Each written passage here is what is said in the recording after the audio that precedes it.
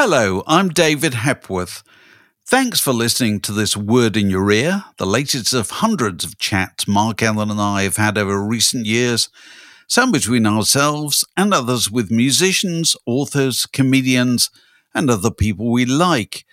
If you'd like to help make sure they continue, you might consider becoming a Patreon supporter by visiting patreon.com/wordinyourear, or just by liking or subscribing in whatever way you prefer. On with the show. Many of us have those stubborn pounds that seem impossible to lose, no matter how good we eat or how hard we work out. My solution is PlushCare. PlushCare is a leading telehealth provider with doctors who are there for you day and night to partner with you in your weight loss journey. They can prescribe FDA-approved weight loss medications like Wegovy and Zepbound for those who qualify. Plus, they accept most insurance plans. To get started, visit plushcare.com/weightloss. That's plushcare.com/weightloss. I'm Sandra, and I'm just the professional your small business was looking for. But you didn't hire me because you didn't use LinkedIn Jobs. LinkedIn has professionals you can't find anywhere else, including those who aren't actively looking for a new job, but might be open to the perfect role, like me. In a given month, over 70% of LinkedIn users don't visit other leading job sites. So if you're not looking on LinkedIn, you'll miss out on great candidates like Sandra. Start hiring professionals like a professional. Post your free job on linkedin.com/spoken today.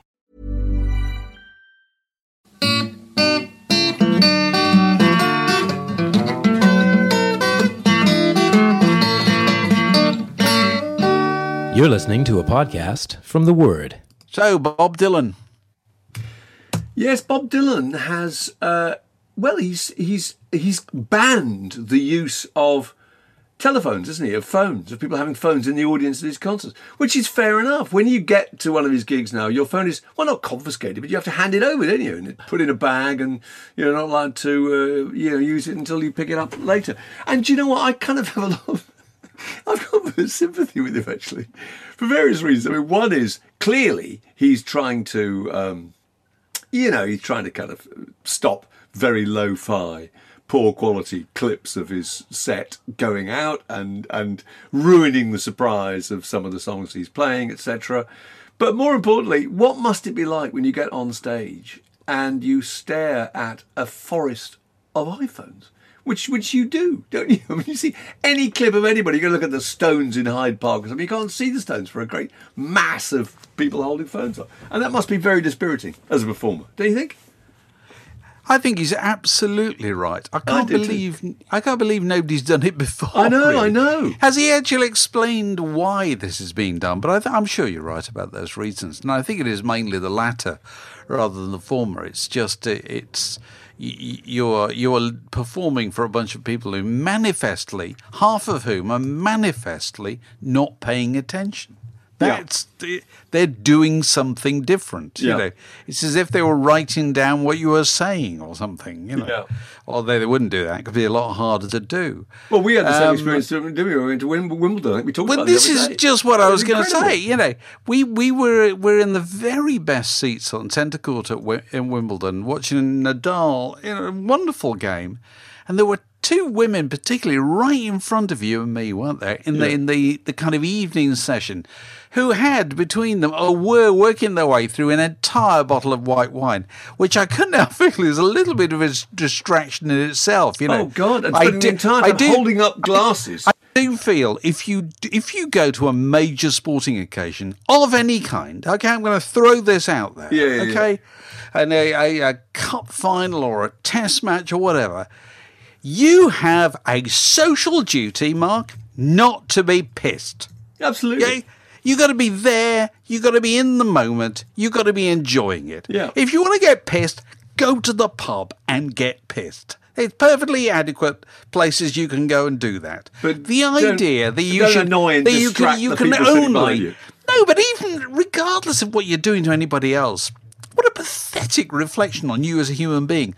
I can only tolerate this exhibition of athletic prowess at its very highest level if I'm half cut.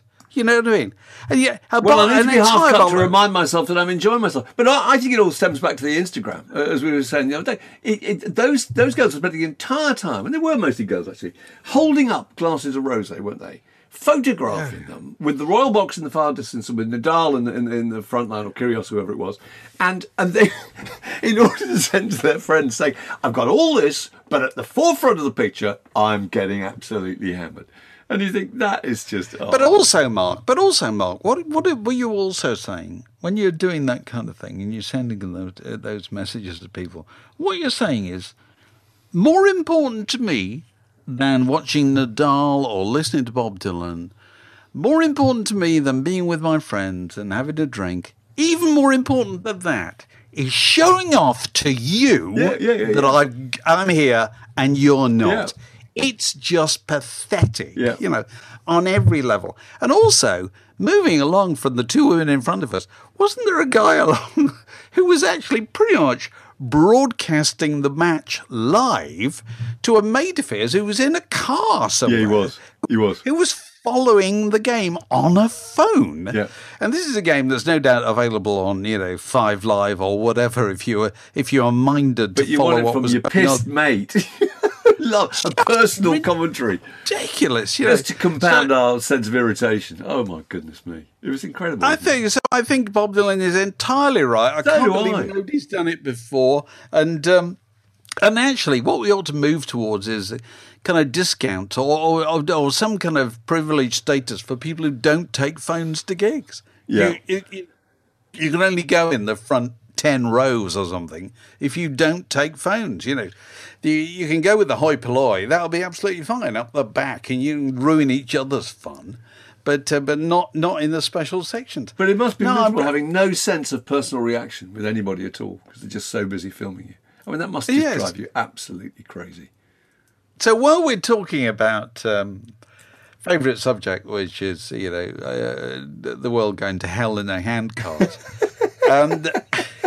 Our speciality subject. A speciality subject. No, it just struck me. You and I were talking this week about, I'd done an interview with Sheila Fogarty, the broadcaster from LBC, who's done a very good little podcast about her unfortunate, terrible experience of being stalked. And nothing really terrible came of it, but it's a horrible experience for anybody to have. And, there's all these stories that Emily Maitlis has had a stalk for over 20 years or something like that. Yeah. And there was I happened to see a story in somewhere yesterday that the Beckhams have had a most recent problem, somebody turning up at their daughter's school claiming that they were supposed to be taking her home from school. I mean, and this is what I thought. Mark. Is it possible that right now anybody taking any notice of this kind of level of appalling antisocial behaviour, it might result in them, we might develop a generation of whom not one in their right minds could possibly think that being famous was in any way desirable. No, not remotely. Anymore. Could it just stop? You know what I mean? Because if you're a famous footballer or an actor, it doesn't happen to rock stars because he's not that famous anymore, actually. Although it probably does happen to certain ones. Yeah, actually, it does. Because the profiles of rock stars are a lot lower than they used to be, aren't they? Yeah. Whereas the profiles of film stars and TV stars and footballers and so forth, the attention that you draw to, that is drawn to you, is as likely to be malign as benign, isn't it? You know what I mean? They will have all kinds of. I'm trying to remember who it was at the beginning of lockdown. We talked about, I think it was Robbie Williams. Talked about somebody had tweeted saying that they are actually quite enjoying the fact that everyone had to wear a mask because they hadn't been to Sainsbury's for years, and he could go into Sainsbury's with a hat on and a mask, and no one knew who he was. It really brought it home to me how absolutely miserable and how absolutely imprisoned you must be. And that whole thing about being that famous, where if you go out the front door, just to go and buy a pint of milk, whatever, do you still have to? Are you kind of officially on? Do you have to be cautious about what you wear? And it's unspeakable misery. And I think it's fair to say, I think the overwhelming majority of people are perfectly reasonable and wouldn't dream of indulging in trespassing on anybody's space in any way. But you only need to have a significant minority to make the lives of the famous absolutely miserable. Yeah. And so many of these cases. And how much easier it is to do it now. You don't have to necessarily physically turn up and stand on somebody's doorstep. You can just constantly barrage them on social media. Everything they say, you can react to in a vicious and there's this way. terrible case. People may have read this. Jeremy Vine was giving evidence. In a case this week where somebody formerly worked in local radio, which is the kind of thing that would send a shiver down the spine if anybody remembers that series of Alan Partridge where, goes into the house where it's covered in Isn't it a shrine? It's a shrine. It's a Alan Partridge. Mentalist. That's where the phrase mentalist came from, didn't it? And this case involved loads of, weren't necessarily household names, but they were broadcasters on local radio or whatever. Yeah. Jeremy Vine obviously is a household name, and so he was the person who was taking it on, I suppose. Yeah. But by God, these people have my sympathy. So that's why you and I, Mark, are so right in keeping up our current level of almost total obscurity. Invisibly low. The Word Podcast. Prime cuts of popular culture served fresh each week. Well, we just interviewed Dave Davies of the Kinks for a pod, and he's just got a book out which had some extraordinary revelations. It's called "Living on a Thin Line," and he's just fascinating stuff. Very interesting about his legacy, wasn't he? I mean, firstly, that's fair enough, and that's not a great surprise that he thinks that the Who, Hendrix, and the Doors, etc., were influenced by the Kinks' early sound, and that the Clash and the Enduring Madness and Blur by the later slightly kind of music hall stuff. And and he's absolutely right, I think, to feel aggrieved that the Kinks aren't quite accorded that kind of level of respect. Probably because they kind of fizzled out slightly as a live act towards the end and never kept themselves in the frame. There's a lot of stuff in the book, isn't there, about the fact that they were let down by their managers when they were touring America, and they were completely unprotected. Larry Page was off kind of producing orchestral versions of their tunes, and I think signing Sonny and Cher rather than being with them and holding their hands every time they played gigs, and so they were having to argue about the money and settle all the disputes themselves, and they kind of engineered a very kind of grumpy kind of signature, didn't they? Where people just thought we just can't deal with this group, and they were blacklisted, weren't they? Blacklisted eventually from the American tour circuit, And there's a lovely little bit about when Ray, I think, is just suffering from general ill health and exhaustion, and they do a 2-week tour, a European tour, with a Ray Davies stand-in. Remember that bit? And nobody notices. And it's fantastic, isn't it? And lovely stuff, I thought, about the whole concept of kinkiness, which is a kind of uniquely mid-60s British, indeed. Because he said that he always felt that he didn't like the name The Kinks. No. Which is kind of ironic, because it's probably one of the key defining characteristics of The Kinks. It is. He always thought a better name was the Ramrods. The Ramrods, that was his first group, the Ramrods. We wouldn't, but we were talking about them now. No, if the they were Kinks called the are a great name. Think about the Kinks, and also just to remind people who aren't as elderly as you and I, is that kinky and the whole kinky was a whole world in the 60s. You know what I mean? It ranged from kind of boots, it was fashion stuff. It was skirts, it was boots, it was caps also. Hunting boots, jumpers. But also it was kinky behaviour in the sense of all that stuff that we would now rather pompously describe as transgressive. Yeah, absolutely. In one way or another. In those days, was just given the kind of the umbrella term kinky. It was, that's kinky. And one of the surprising facets to me of the book is that he writes very honestly about the fact that we were very correct if we were, if people at home watching the Kinks doing Well-Respected Man or Dedicated Follower of Fashion or him doing Death of a Clown, came to the conclusion that there was more. he was more polysexual than we might on the face of it have appeared. They were absolutely right in this, completely. No, he's very, very keen to point out how energetically. What's the word? He was kind of equal opportunities man, wasn't he? Well, he has a major affair with Long John Baldry at one point. But it's more. Listen, David Bowie comes out in 1971 or whatever and says, I'm bisexual. Dave Davis had good reason to say, that's old news, matey. Very old news. I've been doing that for years. I know, absolutely. And when we asked him about it, it said presumably that's something that your press officer was going to keep quiet. I said, well, it was illegal at the time, which you forget actually. He was a very good point. It was really was illegal. You kind of think, why wasn't he more open about it? But anybody was open about it on a local level, Yeah. No, so incredible. Here he is. Here he is, just talking about it. You have, there's a bit where I think you have a love affair with Long John Baldry and things like that. I mean, those kind of things weren't things you talked about in interviews at the time, were they? No, it was because homosexuality was illegal till 1966. Yeah. And in showbiz or the theatre or the arts or those allied parallel businesses, there was a lot of homosexuality or experimentation, rather than and it was quite an eye opener when I realised that a lot of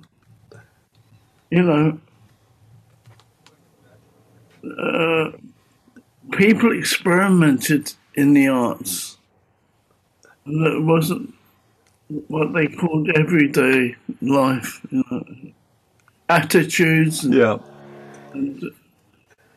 sexuality and art. It's all about finding out, searching. That's the whole purpose of art, is finding out, trying out, experimentation. This is a junction in the Word podcast. It separates that bit from this next bit. That's Dave Davis talking to us about his book, Living on a Thin Line, which is out now. Mark! Well, I was going to mention Word magazine because it was 10 years ago, pretty much to the day, wasn't it, that Word magazine closed. And I was going to say to you, and I'm sure you probably feel the same actually, how what mixed feelings I have, because I mean, obviously there's a great sense of sorrow and regret, but there's also an enormous sense of relief, actually. And huge. It was, Huge. I was a noble cause. When people say something's a noble cause, you kind of think, oh, that's an uphill struggle. And I can remember when it closed, Andrew Harrison, I don't know if it was a public thing or he just sent it to me as an email, I can't remember, but I've kept it anyway. And Andrew Harrison had this brilliant thing. Andrew Harrison was the kind of features head and one of the main creative engines of the magazine. And he said, Word was like being asked to join the Magnificent Seven. He said there were bad times, and these were bad times, and the village needed people to defend its values, beliefs, and principles. A few old gunmen had come out of retirement for one last job, and in our hearts we knew we were headed for a chest full of lead.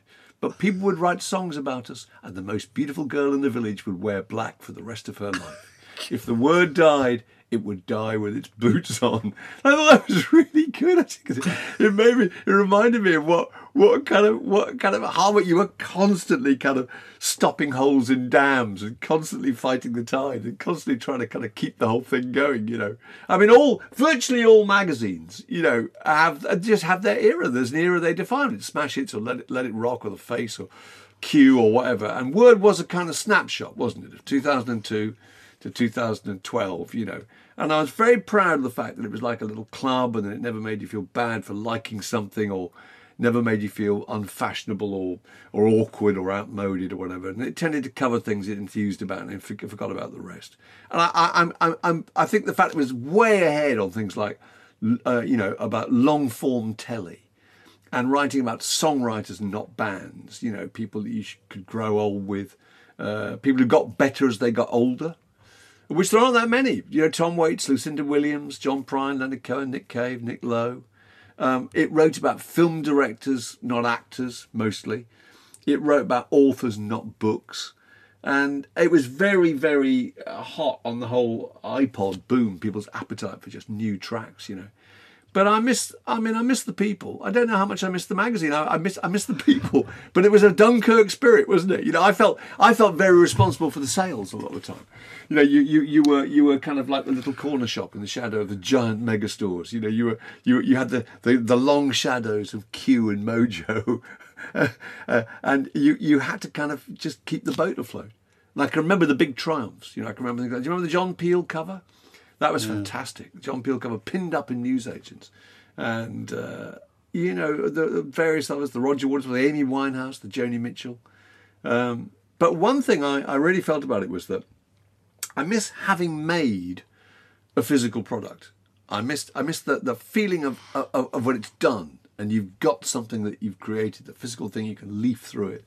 What I don't miss was actually working on a physical product because it was so labour intensive. Don't you think? Looking back on it now, seems to be less and less appetite for physical products. And just listen, the proofs, the spelling, the artwork, you know, everything. And the age, particularly the age of podcasts, you record a podcast, you put it up.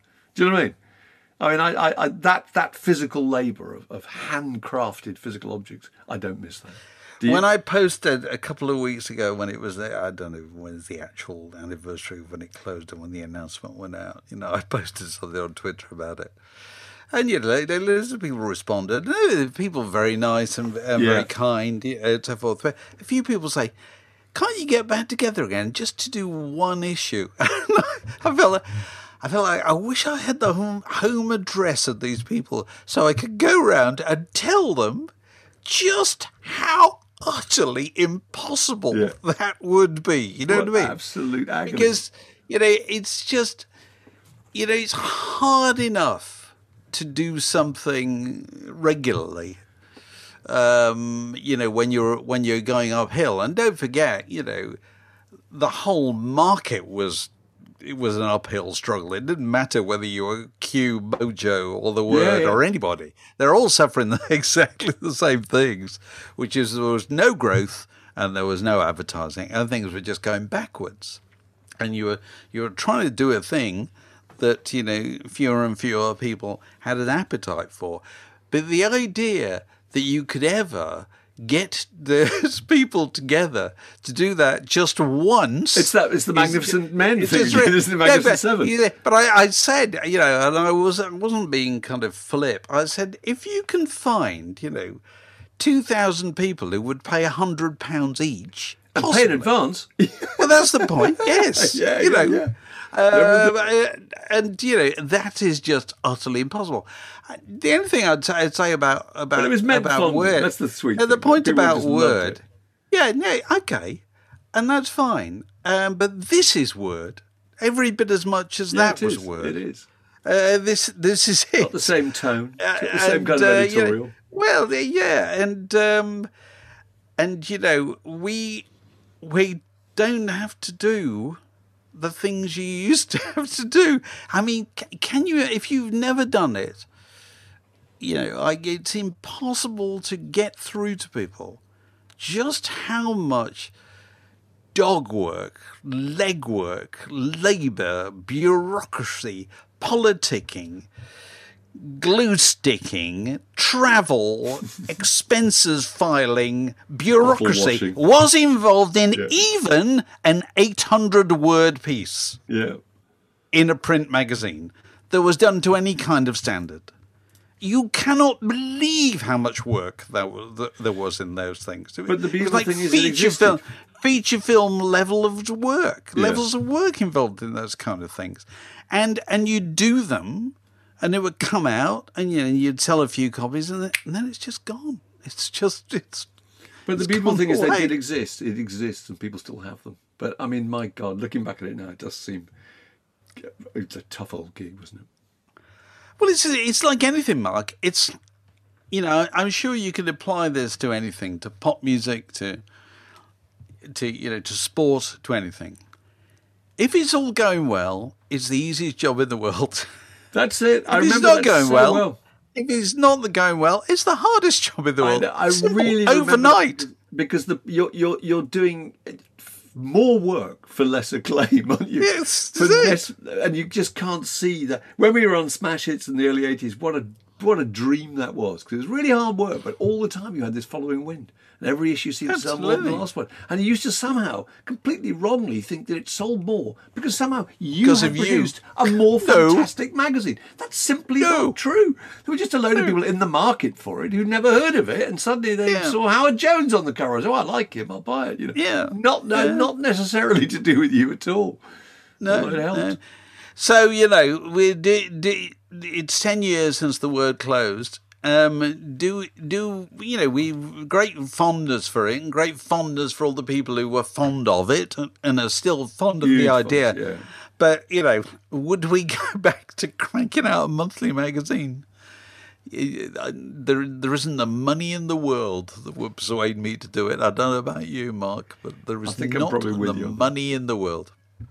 The Word Podcast. 2 cocoa tins and a piece of string. Did you see the story about the Eagles? And I did. These three chaps are in court in the United States over allegedly, stealing a whole load of kind of original lyrics and notes and so forth about the Eagles Hotel California. I didn't see that story. No, Oh, no. okay. Oh, And no, trying no. to and offering them for sale. And Don Henley, who has a memory that a Serbian would doff his hat to. Don Henley doesn't. Dr. Ian, the late Ian Paisley would have recognised one of his own in Don Henley. He does not forget at all, and of course he is the sole heir, really, isn't he, of the original Eagles? I suppose Joe Walsh and so forth. So what was stolen? This was. There's basically somehow, and the missing bit of the story is a load of material related to Hotel California, paper, handwritten stuff, notes. I don't know, maybe studio notes, maybe tries at lyrics and all that kind of stuff, was given or somehow found its way into the hands of somebody. Many of us have those stubborn pounds that seem impossible to lose, no matter how good we eat or how hard we work out. My solution is PlushCare.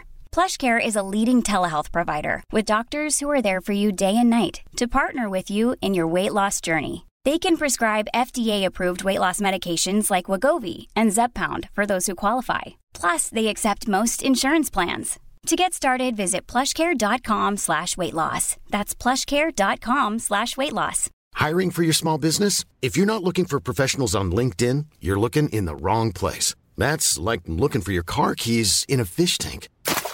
LinkedIn helps you hire professionals you can't find anywhere else, even those who aren't actively searching for a new job but might be open to the perfect role. In a given month, over 70% of LinkedIn users don't even visit other leading job sites. So start looking in the right place. With LinkedIn, you can hire professionals like a professional. Post your free job on linkedin.com/spoken today. Who was writing a biography of the Eagles, and this is, I think, back in it's quite a few years ago. This is a few decades ago, and then was presumed to have disappeared. This has somehow found its way in onto the kind of the same market, albeit on a smaller scale, that stolen works of art probably turn up in oligarchs. I'm sure it is. In oligarchs' cowsheds. How are they or rumbled whatever. trying to sell this? Well, one of them is a curator of the Rock and Roll Hall of Fame. Oh, this is bad. Yeah, This is bad. It's the idea that it's got to court, and the thing that go and have a look on the New York Times website or whatever, because when I saw a picture of these three guys in court at the early kind of hearings. The Americans have a big thing about kind of public disgrace, and they always put people through what they call the perp walk, don't they? That the key thing about being arrested is you should be seen to be arrested. Yeah. You should be seen going in and out of a courtroom or whatever. These three guys were in court, and they were handcuffed behind their backs. which I thought for guys who've allegedly half-inch lyrics from Hotel California is a little bit heavy-handed. Yeah. Just in case there hadn't been anybody else in the courtroom who had a kind of original manuscript of a Leonard Cohen lyric, Yes, don't think that's going to be safe. You can't imagine what kind of trouble you'd get in if you'd organised an insurrection against the American Constitution. You'd be in a terrible state if that's what happens to you when you walk off with, a copy of Pretty Maids All in a Row from Hotel California. Anyway, that's what's going on in the United States, honestly. It's a crazy town, crazy people. Crazy people. So keep an eye on that one. Also in legal news, I was interested to see that there was a court case. There's always a court case every week of some erstwhile members of a group arguing about who owns the legacy, who's got the rights to trade on the name. Is it going to be Led Zeppelin? Is it going to be the Moody Blues? Is it going to be Van Halen?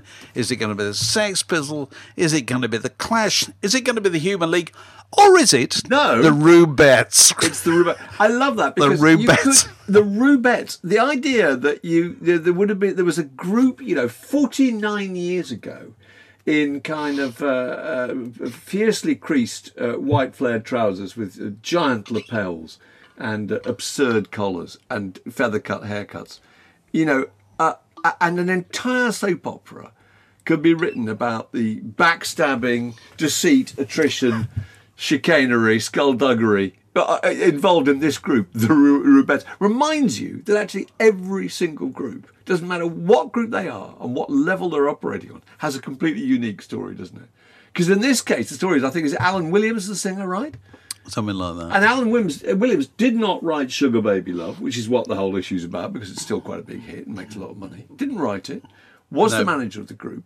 Was accused by the others of being kind of heavy-handed and very secretive about the cash the band received, etc., wasn't he? And the others were involved in a clandestine and secret plan to split from him. And it's all, it's just, you have no idea who's right, who's wrong, whatever. And it's the Rubettes, for Christ's sake. It would be really good to have a Friday night BBC 4 serious documentary that pretended it was the Clash, but actually it was about the Rubettes. Yeah. The great truth is all groups are the same. All groups are completely the same. Completely. And, we were talking to Graham Goldman, weren't we, about this, when he at our Word in the Park thing the other week.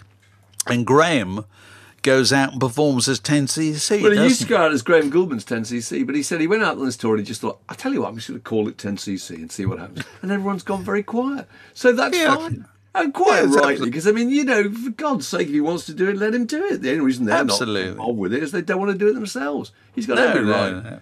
No, also, he's the founder of the group and writer of most of the songs. Whereas absolutely. This guy's just happens to be the singer of a band most of whose material was written by other people. It's amazing. It's amazing. So I was Manny amazed. Charlton. We should mention Manny Charlton. Manny Charlton. Manny Charlton, who I interviewed in 1978. Out of Nazareth, this is, of course, the guitarist out of Nazareth. Yeah, he was the guitar player. Yeah, Dan McCafferty, was the singer? That's right. Was the singer, yes. Yeah. No, he died, and I can remember being sent up by the NME in 1978 to interview Nazareth. I was desperate to do Crispy Ambulance or a certain ratio or the Teardrop Express. But no, I was very much at the bottom of the food chain. It's Funkapolitan. It all happened in New Zealand. So I sent up on a private aircraft to the Isle of Man, and I've told you this before. It was so brilliant. It was just sorry. Hold on. I've never heard private aircraft before. Tell me, what was the private aircraft? From where? Private aircraft. It was from, where did we go from? London. We went from London with the management of the group. Who else was on the plane? I can't remember. Photographer, me, Very small plane, straight to the Isle of So Man. not a scheduled flight. It was in a private aircraft. And I can remember, that's the amount of money Nazareth must be making at the time. And the fact that living on the Isle of Man was the fact they were tax exiles. And as I told you before, it was like Stella Street, because in the same road, there were members of Status Quo coming out to get their milk bottles, just looking down the street, there were these hairy old guys. And what struck me about Manny Charlton as interesting was he was mortified by punk rock. I mean, really, really miserable about it. The rug had been comprehensively pulled from under his feet. His entire career appeared to be over, which I suppose in a sense with Nazareth it was. And he was just he just felt redundant and miserable and couldn't help complaining about it. But no, I thought he was an interesting guy, because the interesting pop fact was that Guns N' Roses, Axl Rose, etc., loved Nazareth, didn't they? Yeah. And they loved a particular track. It was Hair of the Dog, I think. And if you listen to Hair of the Dog, wasn't it? Dan McCafferty was that. I think it's a track on the album. And Dan McCafferty sounds exactly like Axl Rose. And so they said, let's get the guy who produced this in. Really? Yeah. And they got him in. Actually, he did produce 25 tracks, I think, Manny Charlton, but he just didn't have the time to finish the whole project, and somebody else brought in the end. But he was the basic, he did the basic groundwork for the sound of Guns N' Roses. So the Nazareth legacy, Dave, lives on. Can I just remind ourselves here of how strange it was? Nazareth's big hits were, Mark Ellen, over to you. Do you know what they were? Go on, I don't think I can. They were, I think they did a version of Love Hurts, didn't they? The old ballad. It's kind of Everly Brothers song, isn't it? Yeah. Love hurts, love scars, it wounds and mars. Yeah. All that thing. And the other thing, even more surprising, because when I was just refreshing my memory about this morning, I thought, did that really happen? Yes, it did. Nazareth's big hit was their version of Joni Mitchell's This Flight Tonight. My God, yes. But you remember? Yeah.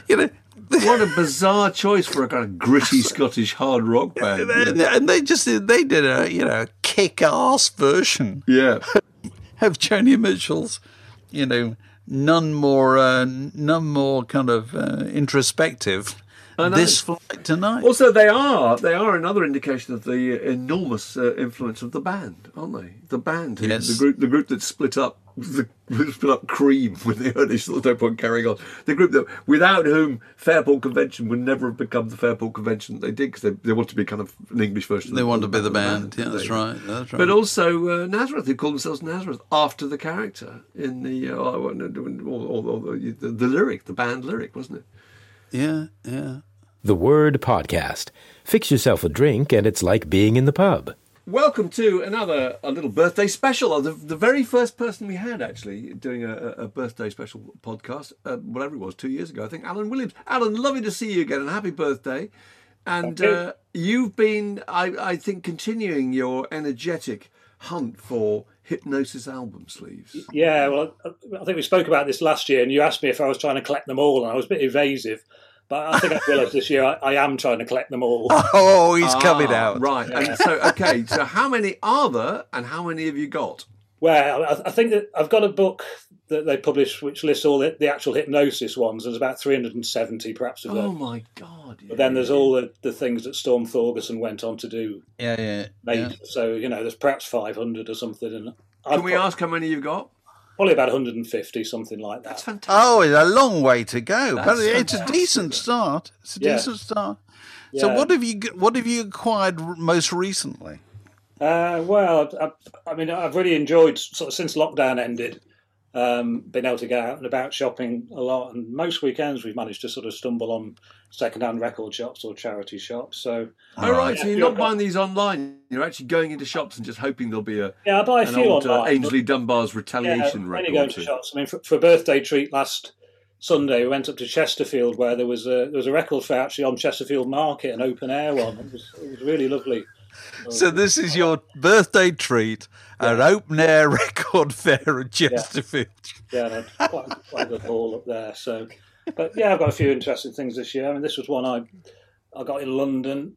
Oh my God, Free Creek! Yeah, so I mean, I didn't know anything about this, but it seems to be a set of sessions. It's got all sorts of people. Keith Emerson. Mitch Mitchell. I think Eric Clapton's on there. Linda Ronstadt, Todd Rundgren. God, I have not seen that record for 40 Hold up the sleeve years again. or Let's have another longer. look. Yeah, it's a gatefold as well. So. It's called that's Music from amazing. Free Creek, it was called, That's wasn't amazing. it? Something that Yeah. kind. Yeah, and Absolutely. I think what it was kind of sessions where these people came together, but they weren't really official things that their record companies had approved. And No. I read It's it. somebody got hold of a load of tapes and thought, I'm going to put this so- out. but it- Try and Oh, well, stop that's me. good. So that What was else? What else you got? good find. I got Halloween. Oh God, I've never That's seen one of the that. Heard of latest that. ones. Yeah. Wow. Quite like that because where are we? Just there. I'm pretty sure that is actually Storm Thorgerson. It looks rather Well, like him. that's such a right. hypnosis image, isn't Right. it? Yeah, It's and so Pink Floyd. Holly's Yeah. back in there. So that was a good find. I thought that was a good one. For the Oh God, the rainbow. yes. Snapping on the gloves. Oh God. Yeah. And then there was a good book came out this year. Aubrey Powell did a new book telling some of the stories behind. Oh right, has that come out? Okay. Yeah, it's quite a nice sort of Dark Side of the Moon themed thing, but it's got quite a lot of detailed stories about the sort of lavish photo shoots they went on, and he talks at great length about this one. No, this is Oh, yeah. amazing. Yeah, Which I cost think- a fortune, didn't it? Yeah, this was a statue that McCartney owned, and he said to Aubrey Powell, "We want to take a picture of that." So it was either the Matterhorn or the Eiger. Yeah. But they couldn't actually go there. But basically, they chartered helicopters and flew this thing out at great expense. And then I think when they got it back and showed McCartney, he said, "Oh, you could have just done that in the studio." And that was And here's that your was bill. and that's the turning point, isn't it? Because that's the amazing thing about hypnosis stuff, particularly the early stuff, is they did it. They actually did it. If you want a load of balls in the North African desert for was it the nice album Elegy? I think it was, wasn't it? That's Yeah. it. You took a load of balls out to I the know. North African desert and you inflated them and you photographed them. The And you idea chased now them that you would around. have to inflate a giant pig and physically fly it over Battersea Power Station seems absolutely absurd, doesn't it? Yeah. Although even that one, they had to do it in on more than one day because the sky wasn't right or whatever. Yeah. And so it was comped together Yeah. from 2 sessions. So that was the kind of beginning of the age of fakery we live Yeah. in now. So those are ones you've acquired. What's your kind of holy grail of hypnosis album covers? What's the one you really want? Might be somebody out there who's got one. Yeah, I think that there's a couple by a group called Flash that are quite. Oh, right, of course. Um, Steve Pete Banks out of Yes. Yes. Yeah. Was it? Well done, though. That's very good. Yeah. Very impressive. There's a few of the Pink Floyd ones I need. I mean, you find those quite often, but they tend to be a little bit overpriced because it's Pink Floyd. So I just, if I see a good bargain one, I will. But it's some of the more obscure ones are quite interesting. One thing I know you're always interested in how people itemize or store their records. Oh, right, go on. Yeah. Well, I took the radical decision. I thought I'm going to have a separate hypnosis section. So to Wow. about there along, that's all the hypnosis. And So how many yards That's of hypnosis? have very you got? advanced, that is. yeah, That's really good. so it's easier to find them. Yeah. Yeah, this was one I'd been looking out for, and I found in Manchester a few. Oh, well, of course. Oh, a my breath of fresh goodness. air. It's a compilation. It's got various people. It's got a bit of Kevin Ayres and there's a bit of Pink Floyd. Yeah. I just think that's sort of typical of their photo Yes. style, really. Yes, absolutely. And I think it's from very early 70s. But and there's a kid on the back staring at a dead crow or something. There you go. So There you go. commercial. So uplifting. Yeah, absolutely. Oh, well, keep your quest going, Alan, and we should no doubt come back next year to see Yeah, if well, you See the next yard. see if you've gone Absolutely. further up. Yes. You're listening to the Word Podcast, where the time is whenever you want it to be. So, Alex, it's a red letter day on Planet Indie, isn't it? You've all got the bunting out and the hats on the side of your head. And small children are we've got bucket hats on the side of our head.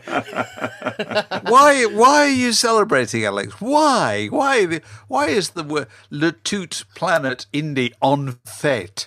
Why is it? Why? Well, it's Nolmus. Because it's the 25th anniversary of the seminal Oasis record "Be Here Now," which there you go is approximately 4 days of unbridled ear-destroying joy. So are people swinging around lampposts and clicking their heels and stranger kissing stranger, that kind of thing? Well, actually, there's a lot of "Be Here Now" is a big question mark, as you probably know very well, because it is. You can't. You start listening to it and you finish listening to it. You've grown several beards in that space of time. And, you touch. You just listen to half a song and you get high. I mean, that's the level of chemical overindulgence that was involved in the making of that record. But also the general consensus is it was dismal rubbish, wasn't it? Well, isn't that the general feeling? Do you know what I mean? Stand by Me. I mean, all around the world. This is not the first album, Magic. Well, I suppose lead single was, do you know what I mean, wasn't it? And that's 7 minutes long. And the first minute of that, bear in mind this is the lead single of the track, the first minute of this song is helicopter noise and Morse code for a minute. And the chorus doesn't come in for about 3 minutes, I don't think. Yeah. Absolutely, it's just a complete kind of, it's outlandish to say the least. But I think that "Be Here Now" is going to go undergo a bit of a revision, Oh, right. Okay. God, well, fighting talk. Good luck with that. Well, it's kind of a marker point of a particular era, isn't it? And, at that point, there was only one way for Oasis to go, and that was bigger and more overblown and more overindulged. And it delivered on all those points. And, the problem... In a good way? There's some absolute gold in there, I think. There's a track... Track 2 on the record is a track called "My Big Mouth," and it's fantastic. It just sounds like you're being thrown through a wind tunnel. It's just so dynamic. It's brilliant. It's got one of Liam's best vocals, I think. But the whole record is swimming in 18 layers of guitars. The tracks are too long. It wasn't edited. There's no real bass frequency on the record. I think what Owen Morris, who's the producer, did, he mixed it having taken out a lot of the low, and so it's very mid-rangey. And for those who kind of aren't really au fait with studio-y kind of terms, it sounds a little bit dirgy because of that. There's no kind of differentiation between. There's no clarity there. But there was some really, really great stuff involved in all that, and I think. At the time, the hype didn't help because it could never, ever, ever, ever, ever live up to all the hype it was being given. It was basically being held as humanity's greatest gift since our inception as a species. By everybody, or Can I put my hand up at this point? Because I didn't, but a lot of people did. But that's how it was being sold, wasn't it? Well, the interesting thing about the Oasis to me in that whole era was that the country was kind of drunk on itself. That's my memory of it at the time. They're the biggest band in the world. No, they weren't. You know what I mean? They were the biggest band in the UK, undoubtedly. But Britain was very kind of high on itself at the time, in lots and lots of respects, and they were kind of classic side of that. So, okay, well, you've mounted your passionate defence, and we shall see whether there is a massive reinvestigation of this 25 years on. Talking of the passing of time and Planet Indie, Alex, you posted me the other day, you concerned that Dave Grohl, a man about whom you will not have anything said that is in any way negative, had reached a particular milestone in his life. Go on, explain this. Okay, well, Dave Grohl has now officially hit the Meldrew point. Now, the Meldrew point is is when you are the exact age that Richard Wilson was when he first started playing Victor Meldrew, which is 19,537 days old, which in layman's terms is 53 and a bit. But Dave Grohl has passed that point now, and it's I still won't hear a negative thing said about him. That's misleading because he was playing a much, much older man, wasn't he? But it's amazing he's 53. But it's interesting. Like okay, so there you go. So Clive Dunn was how old when he first played Corporal Jones in Dad's Army? Probably 38 or something. I don't know. 40. He was 48. He was pretty much the youngest of the main cohort of Dad's Army cast, apart from being Lavender and so forth. So Dave Grohl is now 53, which means that he's now 1 year too old to play Paul McCartney's grandfather in Hard Day's Night. Because when Wilfred Bramble appeared in Hard Day's Night as Paul's grandfather, who was the epitome of everything elderly, and I fought in the war for the likes of you and all that. Missing teeth, probably. He was 52 years old now. Admittedly a character actor, and he'd always played older. But he's still, if you want to do a kind of picture of a disapproving grandfather figure, Wilfred Bramble in Hard Day's Night. So in the railway younger than carriage, Richard Wilson. That's fantastic. Does the job. He's younger than Richard Wilson. Oh, that's so great. And younger than Dave Grohl is to this day. Also 53, Marilyn Manson. They're not getting any younger. Nicky Wire, James Dean Bradfield. I think have just become Graham Coxon. It's happening. I mean, there's a lot of them. Yeah. Well, the alternative is not attractive, is it? Really? So get older. Everybody, all the cool kids are doing it. Getting older. So, what have we been doing recently? Have we got new patrons, Alex? Anything we ought to tell people about? We do. We've got some new people to welcome to the fold, and they are. Yes, let's do that. Sid D. Hello, Sid. Very nice to hear you. Nick Gould. Nick Gould, come Hello, on in. Nick. Come on down. The fantastically named Lance Rifle. Oh, that's Lance, right? That's excellent. That can't be real. That's Is that real? I That's like a to regiment. think it's real. I like to think it's real. That's a really good name. We want to know if it's real. Parents with an and the immense sense of humour. wonderfully monosyllabic Pam. Pam, good. Well, good for Pam. You're all very, very welcome. And if anybody would like to join this this host of right-thinking, right-acting individual, the place to do it is patreon.com/wordinyour-ear, and you can find out where you'd like to come in on that particular relationship ladder, shall we call it that? Ooh, that's what good. else have we've been doing recently? We did a fantastic Word in Your Ear the other day with Bruce Finley. Oh, he was so Who's good. Bruce Finley? People say. I'm saying Bruce is a figure unique in British music business history. He is. He is, because he's the person most closely associated with the name of a record shop. Isn't it? Bruce's Records from Edinburgh. Bruce's of Records. the many branches all over Scotland, in fact. Absolutely. And I'm trying to think. There was Andy's in Cambridge, wasn't there? There was Andy's in Cambridge. And presumably there was an Andy. But Bruce always had a bit of a profile because he went on and he managed Simple Minds and did loads of things like that.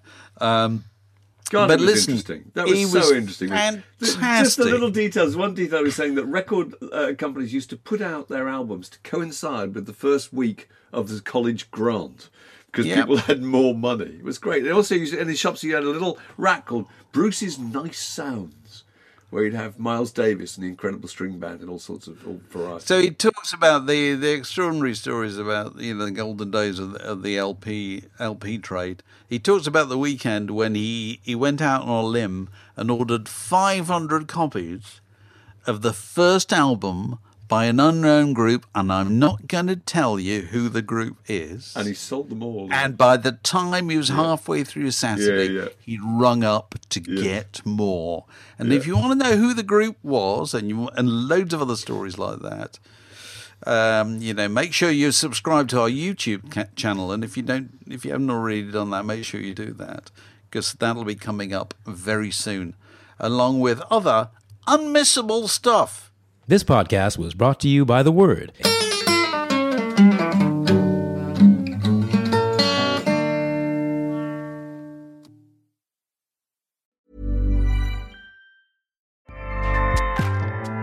Acast powers the world's best podcasts. here's a show that we recommend. The Real Housewives is a guilty pleasure for most, but if you're looking to not feel guilty about that pleasure, tune in to Everything Iconic with me, Danny Pellegrino, where I break down all the messy moments and behind-the-scenes antics of Bravo's popular franchise. And on Everything Iconic, I also interview celebrity guests like Kelly Ripa, Keke Palmer, Drew Barrymore, Cameron Diaz, and more about their guilty pleasures, their past work, and so much more. So if you're pop culture obsessed and find yourself watching way too much reality TV like me, tune in to Everything Iconic with Danny Pellegrino, wherever you listen to podcasts. Acast helps creators launch, grow, and monetize their podcasts everywhere. Acast.com.